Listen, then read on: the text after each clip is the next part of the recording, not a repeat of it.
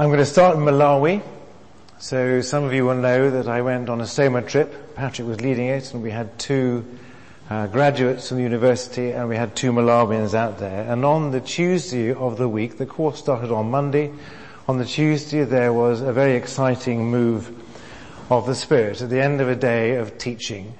A move of the Spirit explained to us English by our Malawian colleagues, who came into an evening meeting saying, "You don't know what's just happened. There's been revival here," they said.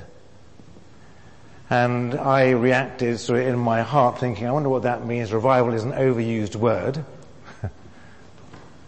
But they said, no, it's true. We've had priests in the Anglo-Catholic tradition church tonight coming to us saying, we want fresh starts. And it was an amazing moment, and their faces lit up with the joy. And we then had an evening meeting. Those of you who remember Patrick's style, it's creative. And we put things together for the next day. But this meeting went on for about twice as long because we were so joyful at what had happened that day. It was an extraordinary day.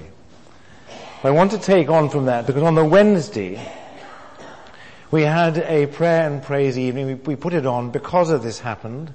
It was during a power cut.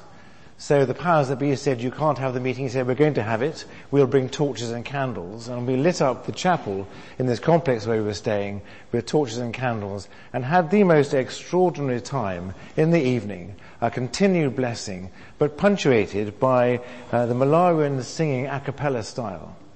And they're very, very good at that. Harmony and rhythm, and you can imagine we got caught up with this. And it was very loud. I have never before or since been in a public meeting where I was singing Hallelujah at the top of my voice, probably off key, and it just fitted in. It was extraordinary. It was a racket. It raised the roof. But when you saw the faces of joy of the Malawians, tremendous people, and the Lord was there in a very deep way. And I think that this is the mood in which this psalm was written. And when we start off, there are three sections to it.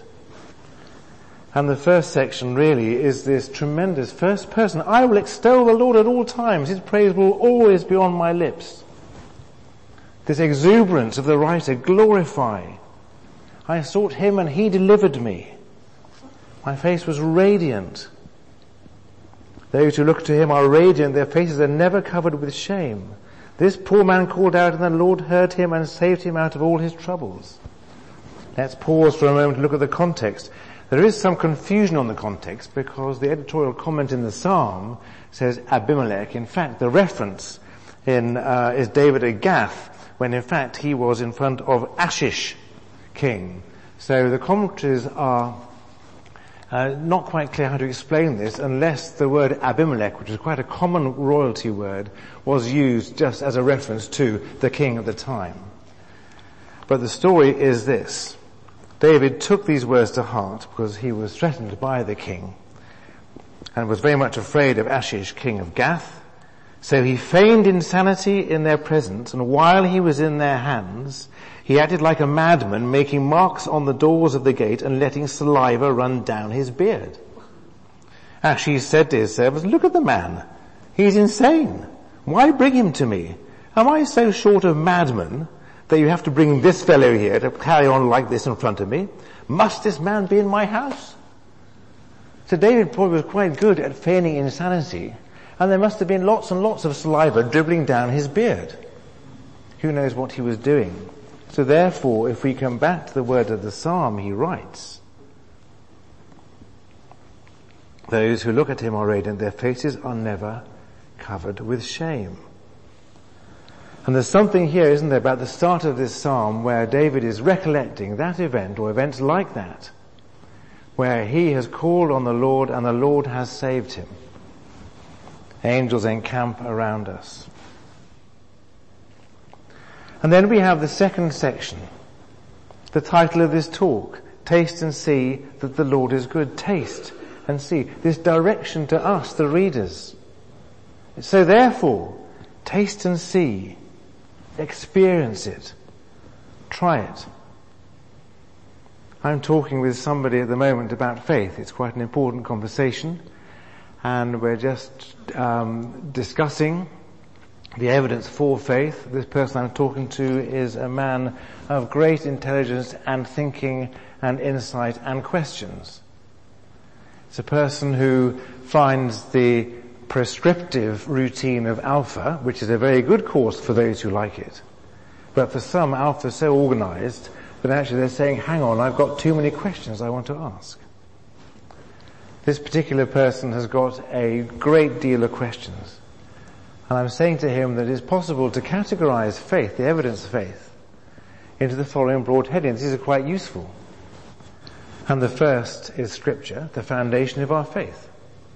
Scripture applied to life, the life manual, wisely and deeply read. So we have Scripture, we have tradition. Tradition varies in different circumstances. I went to train for a while over in St Agnes Church in St Paul's, Bristol, where there's a large Afro-Caribbean community, and for them the tradition of icons and incense and drama is the way they sense the presence of God. That's their tradition. When I was there worshipping with them, they helped me to see that. We used to sing a song, didn't we? Let our praise to you be as incense. We sang about their tradition. So tradition has its place. Where tradition goes wrong is where the worship is for the tradition itself rather than the Lord. But when traditions point to the Lord, that is good. So we have Scripture, tradition, we have reason. I think there's a very compelling reason to look to the glory of God, for example, on the night sky.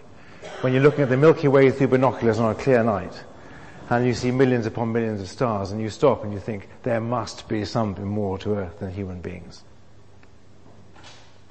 So you've got tradition, Scripture, tradition, reason, and then the fourth category is experience. Experience of faith. And that's divided into experience of others. So the importance of testimony, of God's story, this is what happened to me, authentic story about God moving in real time. That encourages other people. But also experiences ourselves when we experience. And it's very good sometimes to be reminded that actually we can remember the wonders of God in our own lives. Oh, taste and see. Surely that is experience. So here in this psalm, David, having extolled the wonders of God in his life, says, therefore, taste and see. Try it. Take refuge in the Lord. Fear the Lord. Not a negative fear, but a fear of awe and wonder.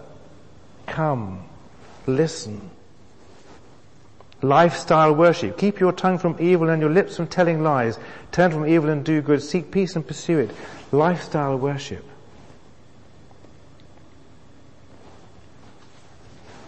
And then the third section of this psalm is where David sort of looks ahead to the fact that God will prevail. Right will win. All will be well. One of the phrases that I've often used in my ministry, I've said it here before, is the certainty of hope in the mystery of God. The word mystery is a good word because it allows people to have questions. God understands questions. It allows people to go into the chapel at Dorothy House and rant at God. He would expect that. That's authentic in our grief. But God listens. The certainty of hope in the mystery of God. And we can see this is an inclusive hope. The psalmist recognizes that there will be the brokenhearted. There will be the crushed in spirit. There will be those who are seeking. There will be those who are feeling lost. There will be those who ask why. It's all here. But right will prevail. The righteous may have troubles, yes, but there's delivery, justice, and no condemnation.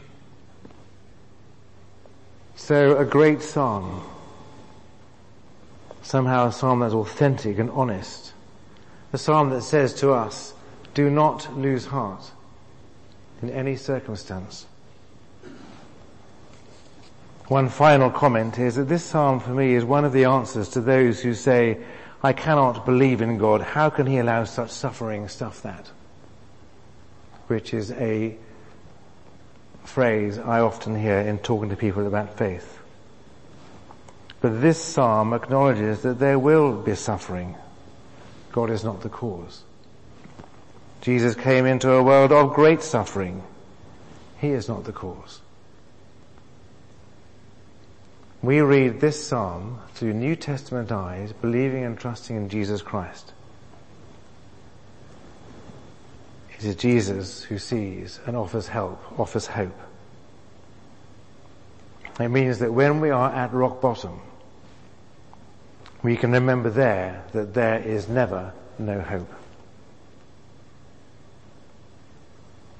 So we read this psalm and trust in Jesus, Son of God, our Saviour.